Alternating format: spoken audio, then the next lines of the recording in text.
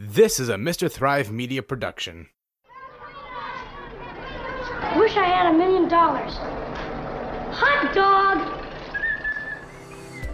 Hello, small business warriors. I'm Joel Volk, and welcome to Small Bizcast, where twice a month I explore the lives of small business owners to dig a bit deeper and expose strengths, weaknesses, ideas, and challenges with blemishes and all. As I look back at my years in business, I remember that there are many times I needed a lawyer to just poke their nose in and take a look and see what they could do to help. Sometimes I just needed advice on a lease. Other times I needed to have a contract that a customer wanted me to sign or a vendor wanted me to sign, and I wanted someone to look at it. Sometimes I had to worry about employment law. Other times I needed to change my corporation, make partnership agreements, things on that level. So I'm very proud that we are sponsored by a firm that specializes in these types of things for small businesses. Coincidentally, it's called the Small Business Law Firm. Scott Williams is the principal attorney at the Small Business Law Firm.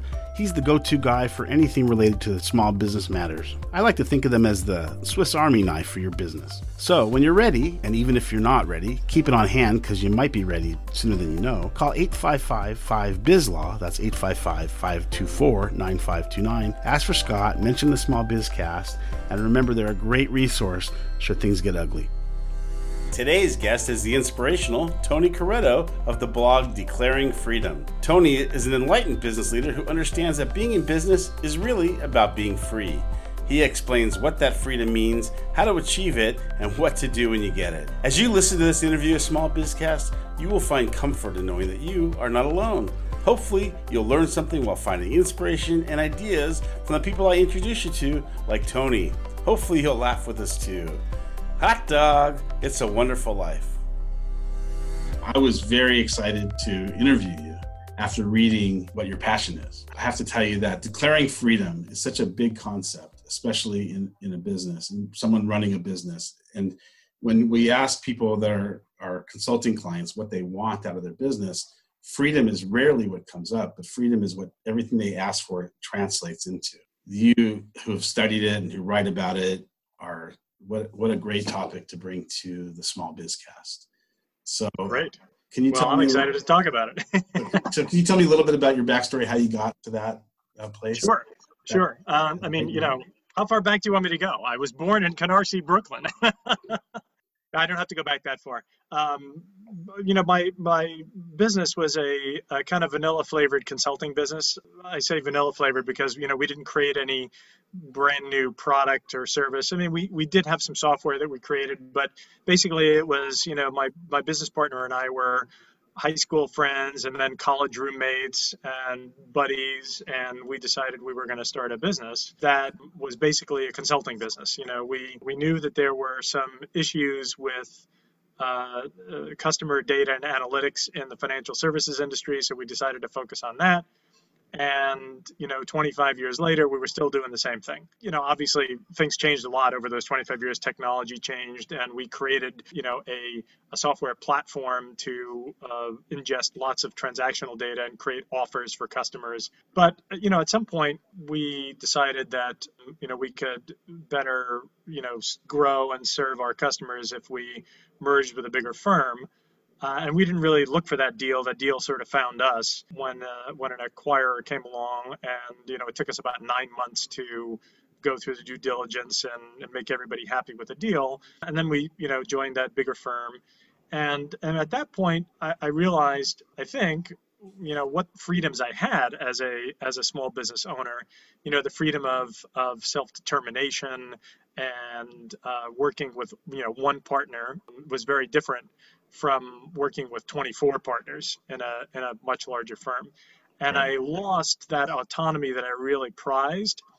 And I think that's why a lot of people, you mentioned that, small business people generally don't tend to think about freedom as a primary goal. Maybe they think about money, or they think about, they have an entrepreneurial seizure, as Michael Gerber said in the book, The E-Myth. He said most small business people are practitioners who just decide, wow, I can do this. I'm going to make a business out of it.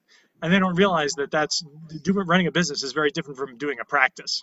So, running a law firm is different from being a lawyer. Running a medical practice is different from being a doctor. So we kind of had that entrepreneurial seizure. And what we were interested in was, we thought we were interested in, money and becoming successful. But one of the things that we kind of overlooked was the self-determination aspect. When we sold the company, we realized, wow, that's what really it was all about.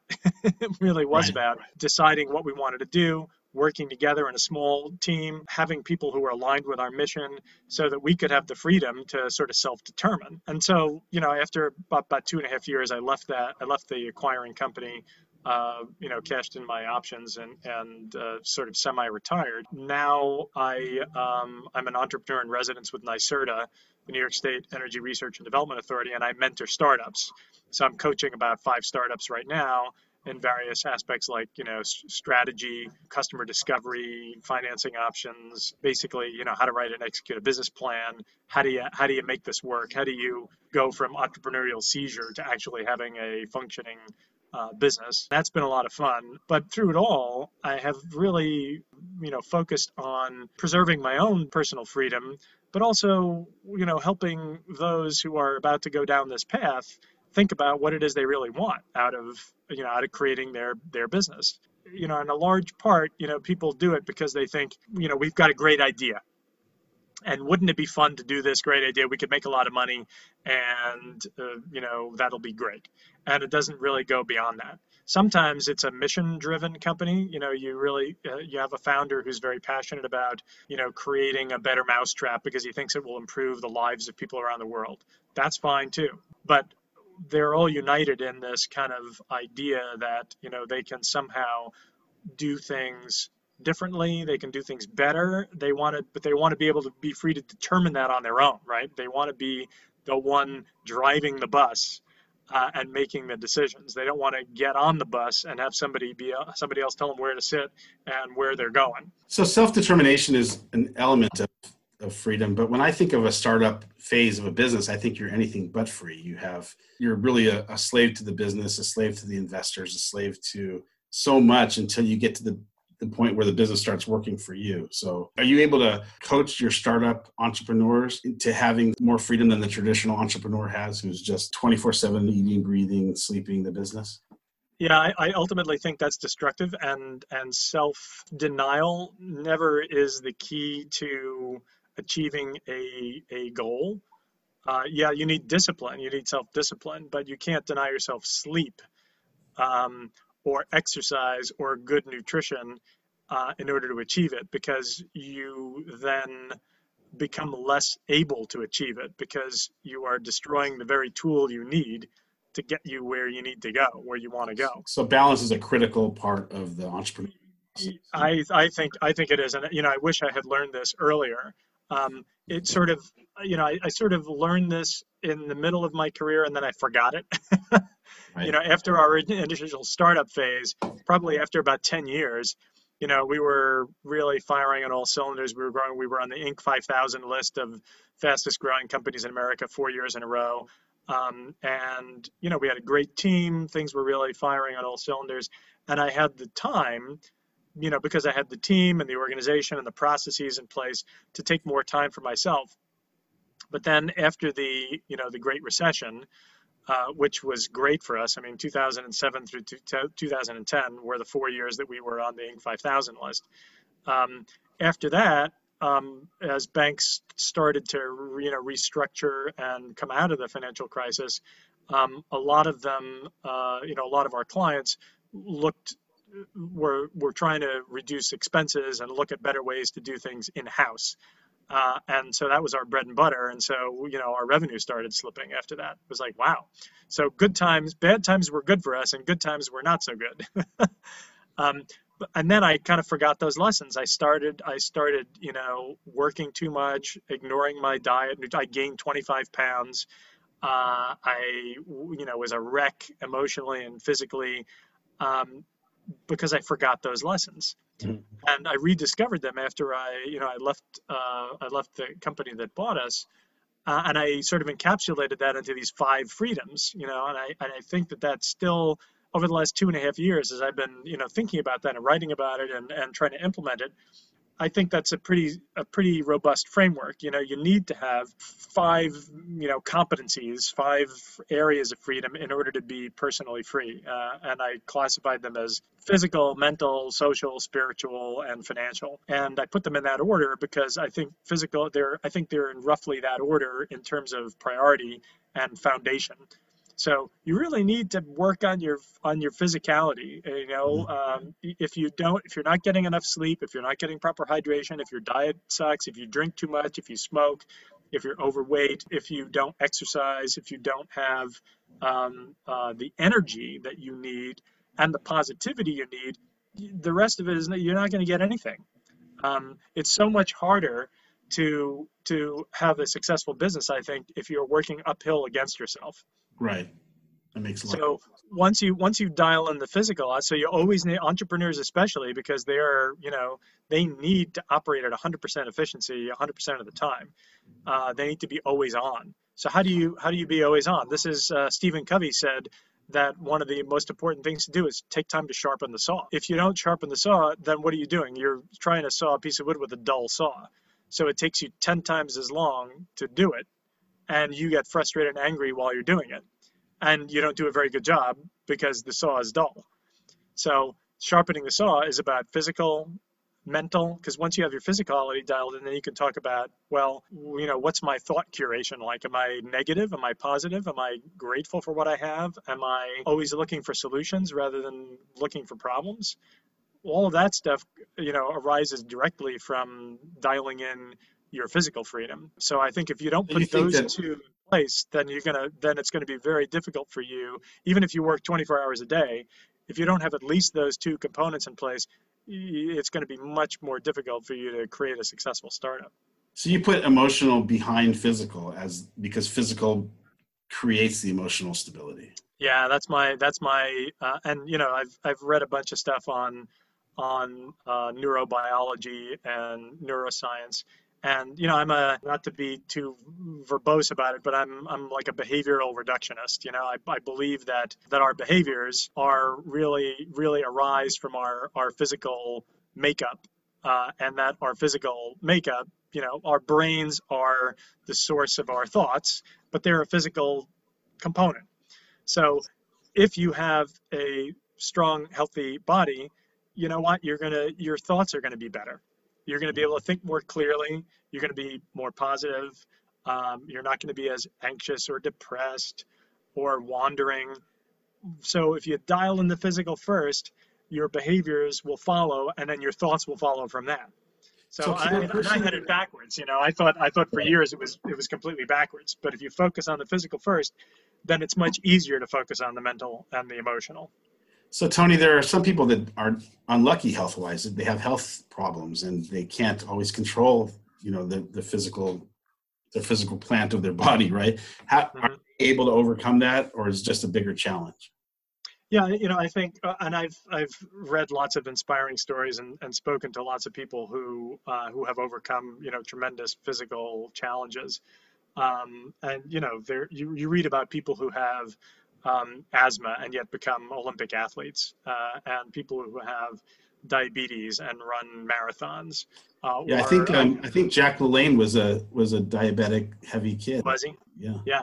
So, and I just read, I'm subscribed to Adventure Cyclist, which is an organization that promotes,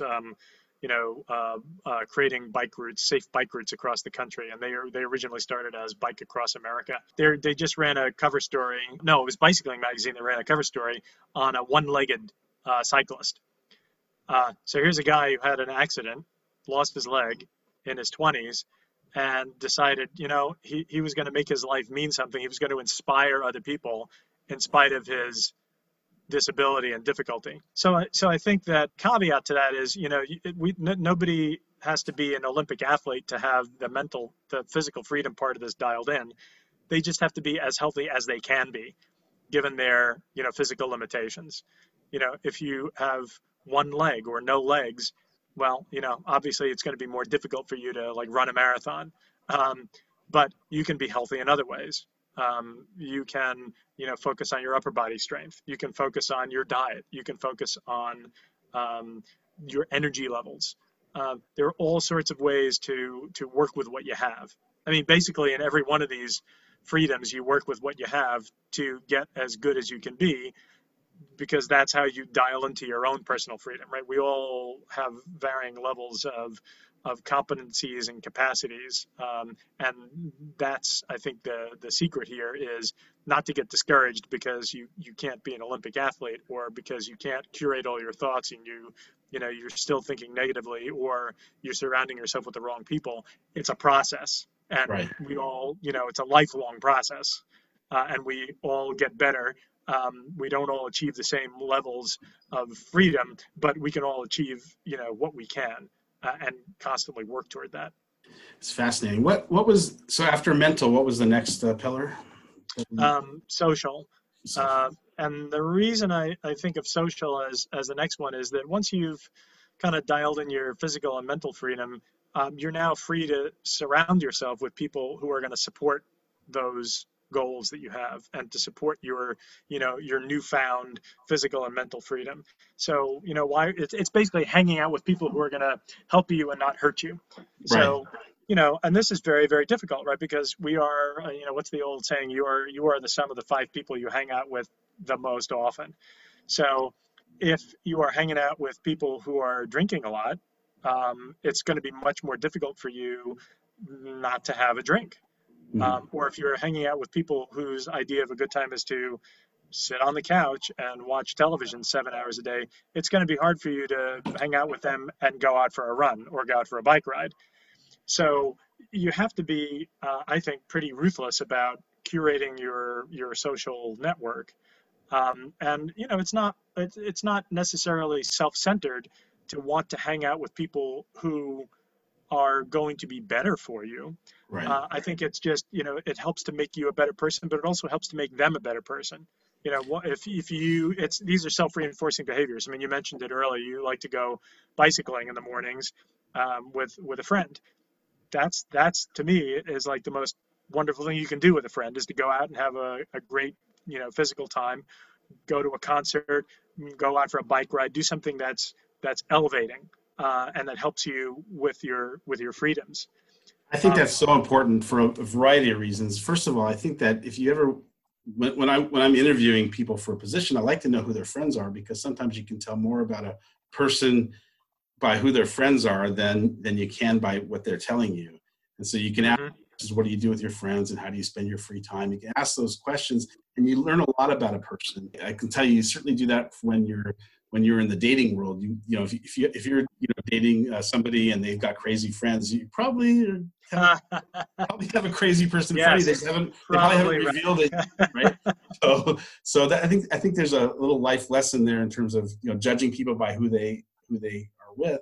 And then also in terms of self-improvement, I do believe you have to put yourself with people that elevate you to your best self, and try not to spend time with people that are what I refer to as noisemakers, people that will tell you all the reasons your ideas won't work. Sometimes they're right, by the way, and if they have a good reason for it, maybe you should listen to them. But at least you want someone that's going to be encouraging about navigating the speed bumps that keep you from being successful, versus somebody saying, that'll never work. That's a dumb idea. If it was a good idea, someone would have already done it by now. You don't around those people, because they're energy killers when it comes to building a business. Yeah. Absolutely. And I think, if you follow this from the personal to the business, wouldn't you want to have a business that was full of people who were, physically taking care of themselves, mentally on their game, sharp, focused, fun to be around, positive, and who likewise had a whole bunch of people in their network who were supporting them to be that kind of person? I'd want a company full of those people. Of course. I want to be a person like that, and I want to surround myself with people like that. My career is spent in office automation, so I'm always in other people's offices, at least during non-COVID times. And you can tell when you walk in the door from the energy in the room, whether you're in a healthy environment or a stifled environment. And sometimes it's not physical, it's the leadership, is very controlling versus leadership is very, empowering. You can, I've always been able to tell when I walk in the door, what kind of environment I'm in, just by how people are and how their physical body language is, and how the office looks, and how if there's joy in the room. And who wants to be in a company that's, an 8-hour workday that isn't joyful? Who wants to be in there? Yeah. How is that possible to bring out the best the best performance out of those people that feel like they can't wait for 5 o'clock to come and leave versus that they're joining the job. So it moves you to put that energy out there, to be sure. Yeah. And I think, part of, what we were talking about earlier is, how can you be personally free in a startup where it's 24/7? And I've often thought that people who work 24/7 are being inefficient. There's always a better way. There's a better way for you to get sleep. You can figure this out, right? People have figured this out. You can get sleep, get exercise, be positive, do all the things you need to do to be more efficient. Because if you focused on that, you could get more done in a 7-hour day than somebody who is inefficient and not sharpening the saw could get done in a 10-hour day. I don't want people on my team who are working 12 hours a day. They're burning themselves out. They're going to be inefficient. They're going to be cranky. Don't do that. You're doing something wrong if you're working 12 hours a day. And it took me a while to figure that out, because initially I thought, wow, that's like a badge of honor. He's working 12 hours a day. He's working really hard. No, he's working really inefficiently. Right. You're working harder, not smarter. You need to work smarter. Yeah, I remember it was actually my brother-in-law telling me that he worked for a company that were a German company, and so everybody was very precise in terms of the time that they're supposed to work and the time they weren't. But they live in Britain, and so he decided to time his day around traffic. He started early, but he would always work a couple hours later just to avoid the traffic. And one day the boss noticed, and he thought he was going to get an attaboy for putting in an extra couple hours, and the boss looked at him and said, "What? Do you mean that you can't get this done in 8 hours?" And so he had, it was just a paradigm shift of you really, when you flip it on its head like that, it's like, wow, staying late is a signal that I'm inefficient. Right. I better learn how to get this done in 8 hours, because this is an 8-hour job, not a 12-hour job. Right. Wow, that really turns it around, right around. And I think that's related. This is a good segue to the next freedom, which is, spiritual freedom, or freedom to define your own meaning in life. Once you are, dialed in your physical, mental, and social freedoms, or you're in as good a shape as you can be, you're positive, you're focused, and you're surrounding yourself with people who are helping you to do that, to be that, you're kind of free to figure out the meaning of your own life. What are you going to do with this one wild and crazy, precious life that you've been given? Do you really want to overwork 12 hours a day when 4 hours of those are meaningless, because you've decided not to be efficient and not to think through what it is that you're doing enough that you haven't figured out how to work 8 hours a day? You are free to now determine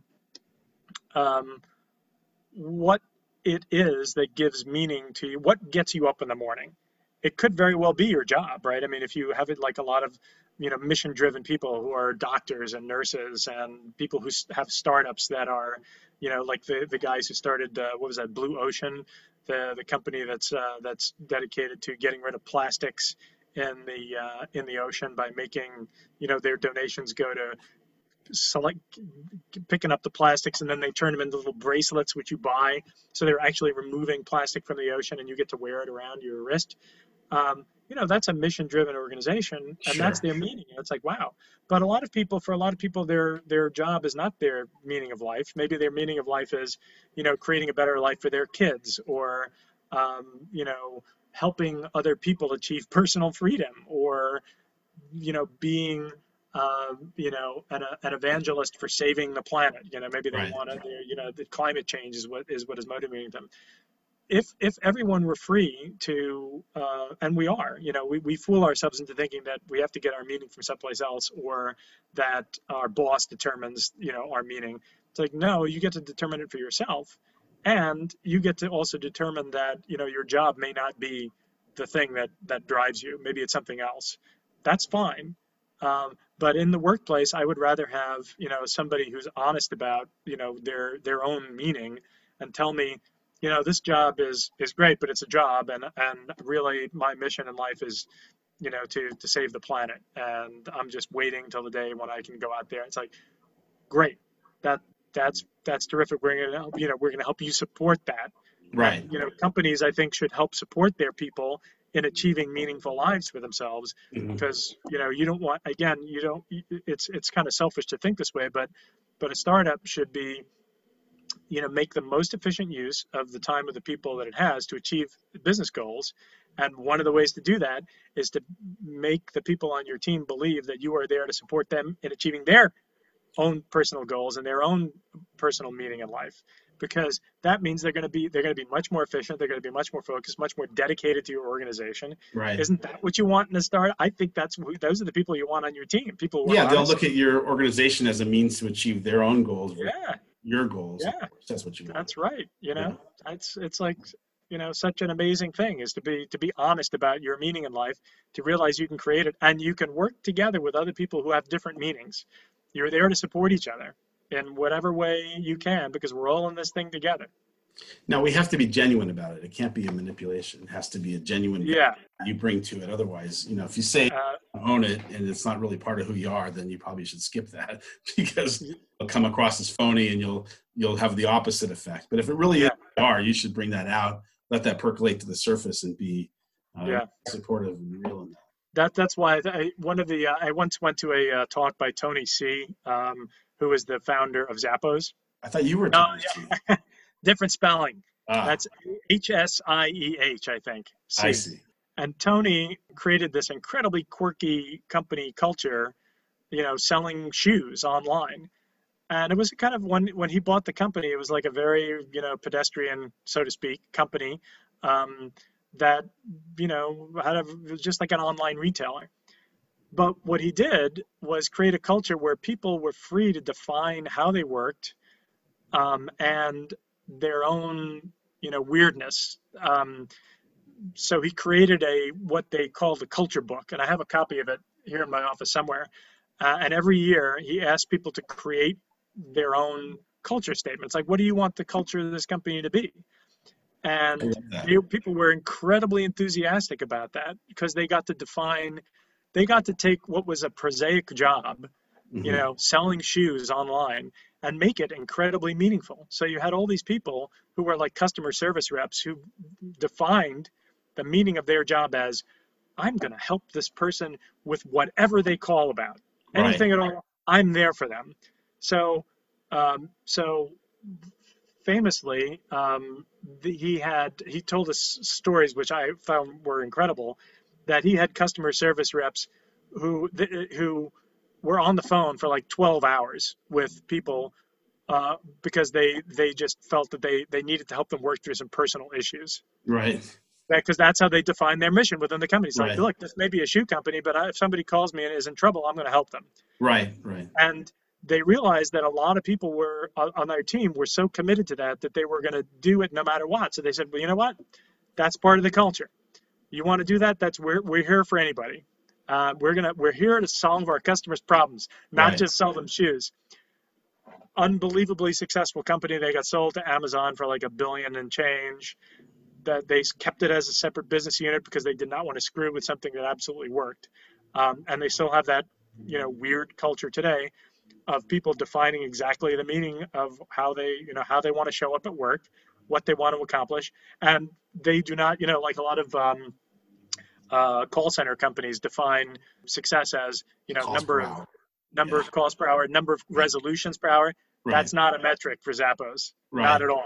No, I love that. And if you think about it, I mean, that's how, the concept of act big but think small is really part of that culture. Of course, the brand loyalty that's going to create among the people and the buzz it's going to create, it only can pay dividends. And if you're looking at the metric of how many solutions per hour, you'll never let that happen.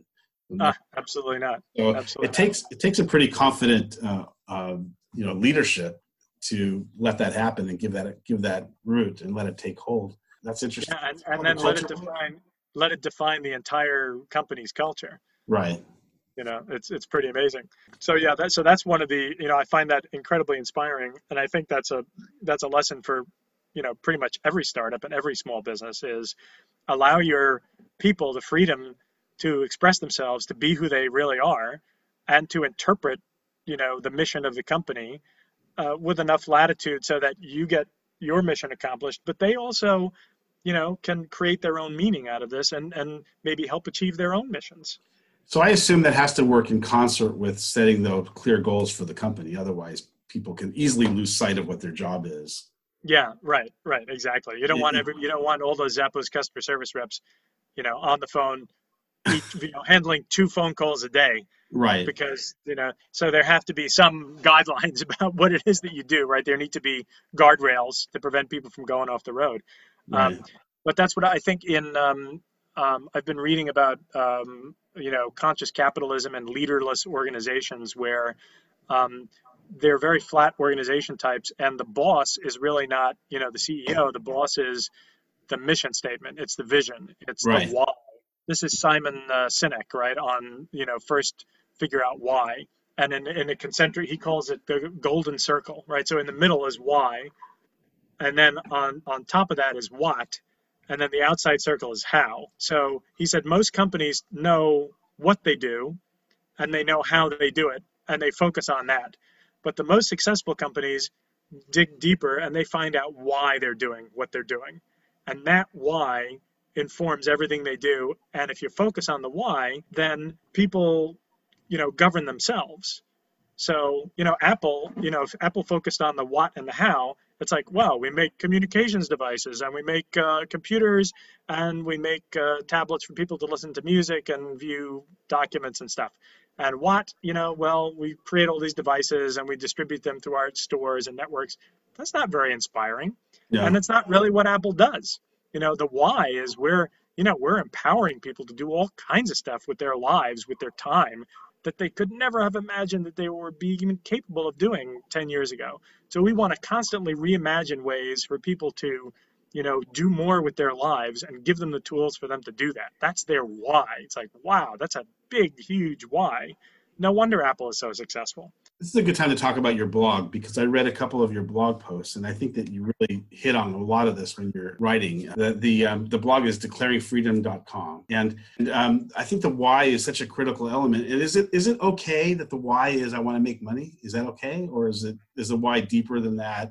And is there anything wrong with money being the goal? Yeah, I think ultimately, I mean, and speaking about Steve Jobs and Apple, I think the making money should never be the goal because Right. A, it doesn't have the power to move people. B, it doesn't really get at the deeper question of, well, why does the company really exist? If the company exists just to make money, well, I mean, every company exists to make money in one way or Right. another, right? You have to make a profit. But what's uniquely different about our company than about some other company? I think the why is generally unique, and it is, relevant to your contribution to the world and to mankind. So I think you need to think of the why in very big, grand, moving terms, right? Goethe said, make no small plans, they have no power to move men's imagination. You don't want to make a small why, like, oh, we make money. Like, Right. no, you don't. You don't make money. Um, so I think the why has to be very deep, and you have to ask the question over and over again, like, why we even exist? Mhm. Why does the company have a right to be here? What do we offer uniquely that nobody else can offer that people can really get behind? And I think the most successful companies really answer that question. Look at Nike, just do it.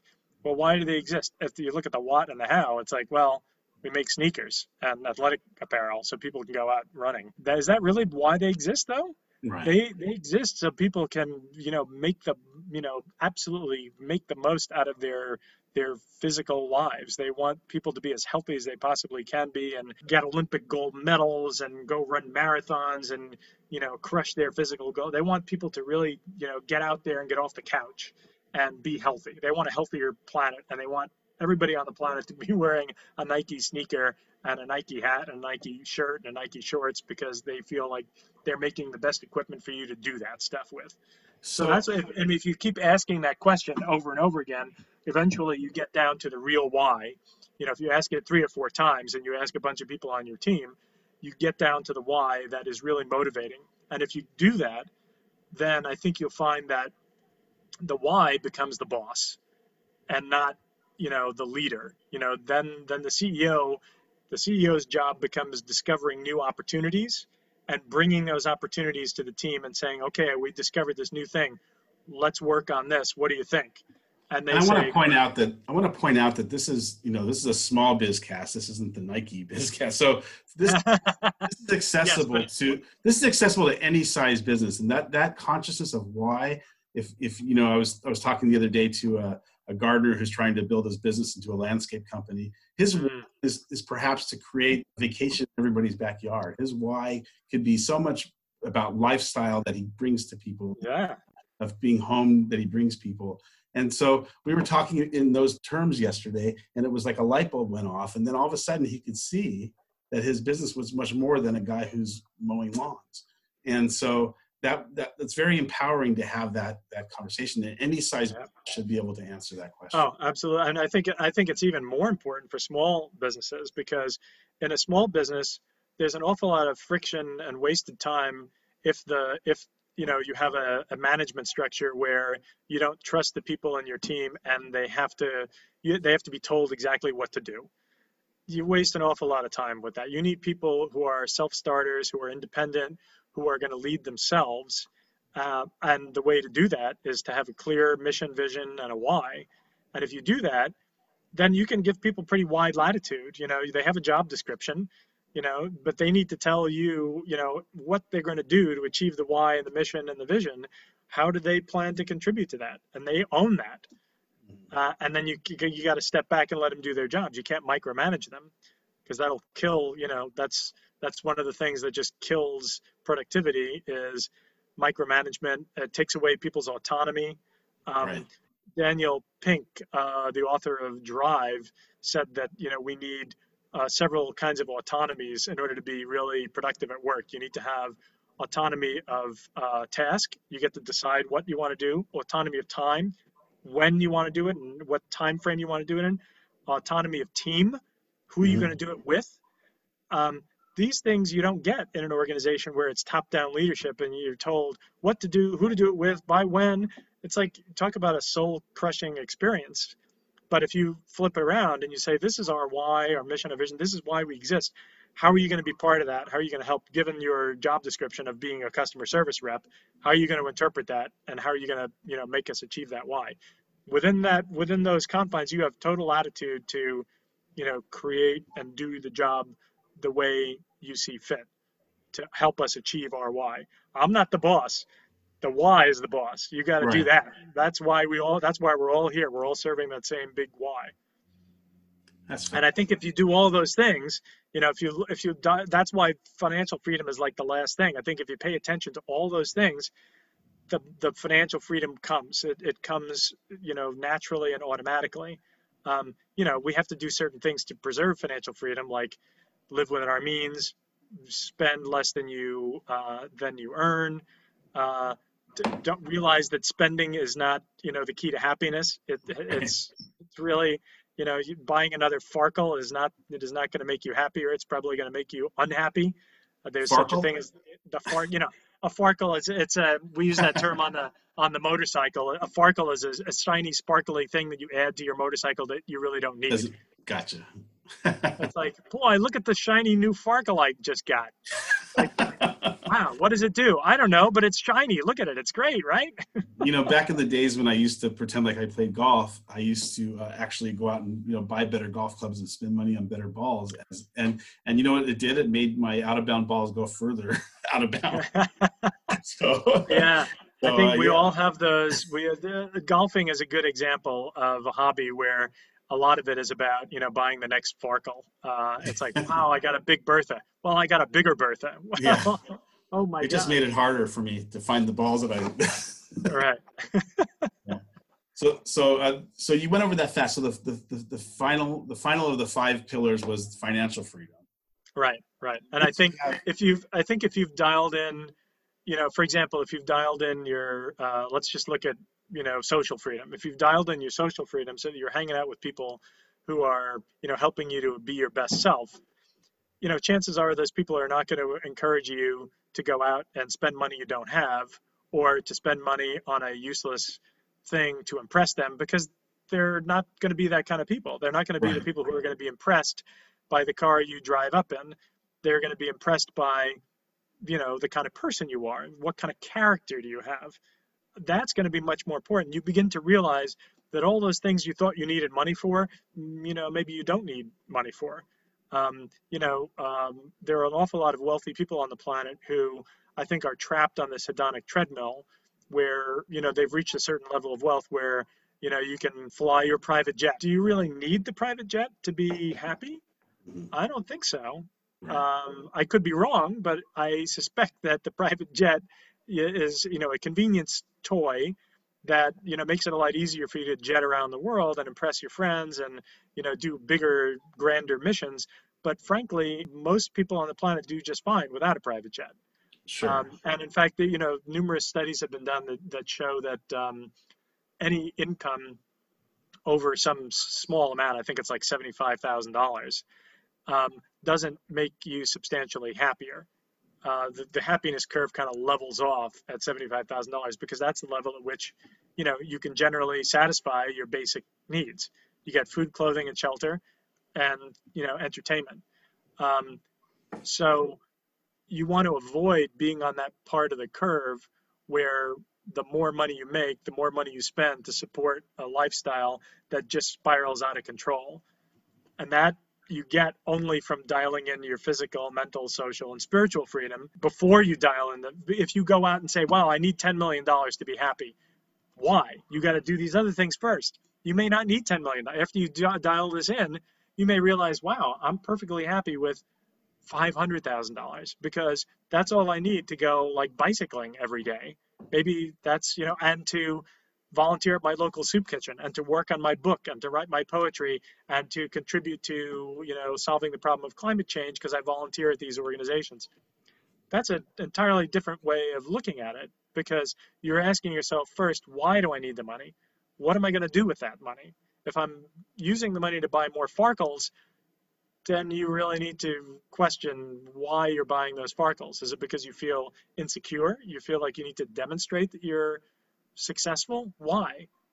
Why don't you work on that problem first before you go out and decide you need to dedicate your life to making $10 million? So the business leads to freedom with these 5 pillars, and then that leads to happiness, true happiness. Is that I think and happiness is kind of a, I think it's an overused term. I think people think of it often as, just the affect of happiness, like being, having a smile on your face all the time and feeling happy. Well, it's the abstract of unhappiness. It's really just.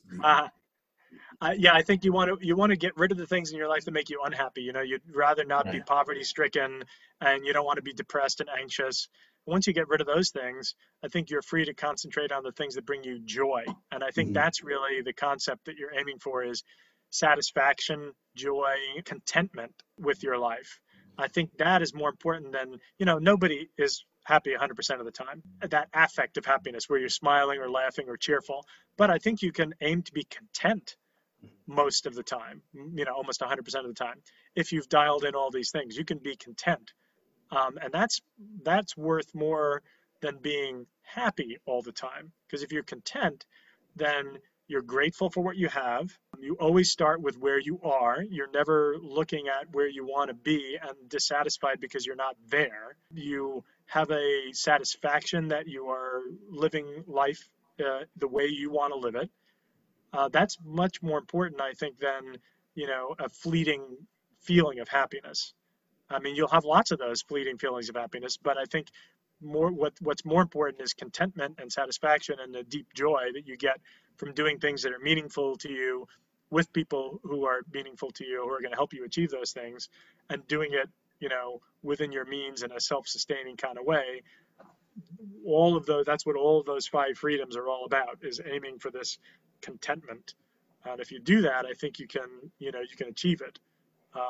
And I think I learned those lessons too late. I mean, I think it took me about 25 years too long to learn these lessons.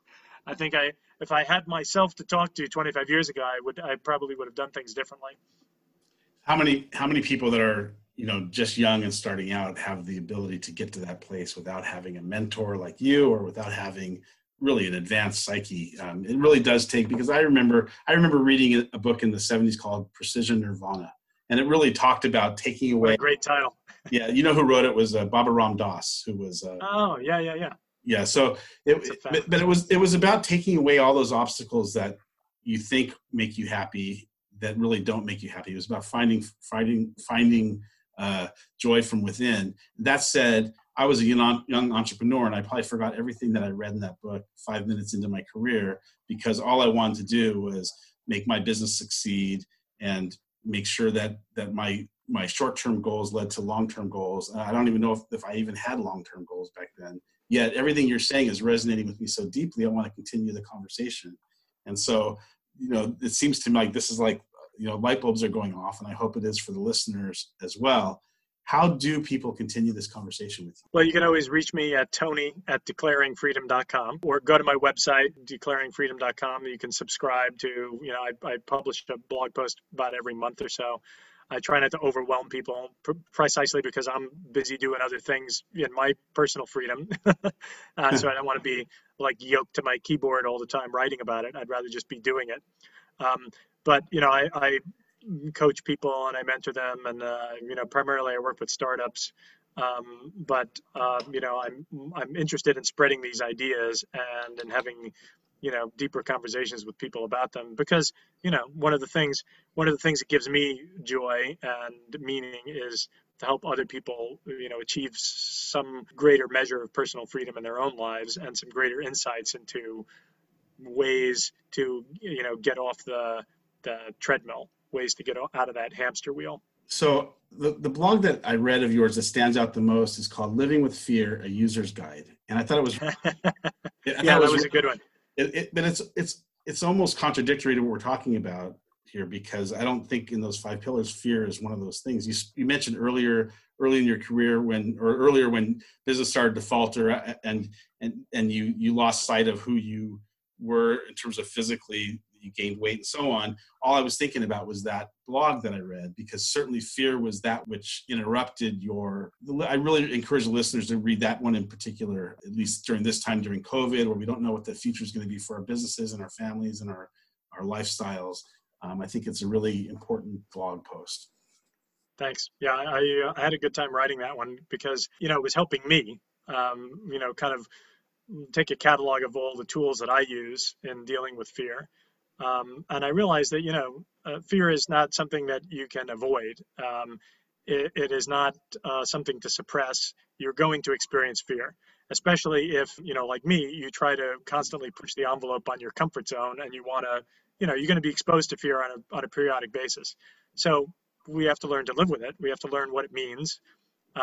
We have to learn when it's, existential fear, like somebody's attacking you, or there's a saber-toothed tiger right about to leap on you, like our hindbrains from 100,000 years ago are still wired that way. But now there aren't any saber-toothed tigers, and we tend to overreact. We tend to over-process signals and turn them into deep fear when there's really no need for it. So how do we recognize that? How do we dial it down? I think we need to. Every one of us should have those tools in our toolbox. Otherwise, we're going to be especially now during COVID, economic dislocations, political problems, social justice problems, we're going to just be living in fear constantly. Right. We don't want to do that. I mean, that impedes us from helping ourselves and helping other people. So we need to figure out a way to deal with it that's effective. Listen to the signal of fear, decide whether it's appropriate at this point. If it's not, put it aside, get through it, get beyond it, learn that it is not life-threatening, and understand what that feeling feels like so you can move beyond it. Fascinating. Thank you, Tony. You've been an amazing guest. Really appreciate it. Thank you, Joel. I appreciate it. For those of you that are subscribers of Small Bizcast, we really appreciate it. And if you'd like to be a subscriber, just go to where you get your podcasts and hit subscribe. I'd like to thank those of you who connect with us on Facebook and on LinkedIn and also on Instagram. It's really great that we're getting so many shares and comments. We really appreciate the growing audience that we're enjoying. If you'd like to ask us some business questions, have us workshop a problem, or if you're thinking about sponsoring a show, go to smallbizcast.com. There's places there to just click and write in your questions, and we'll get back to you as soon as we can.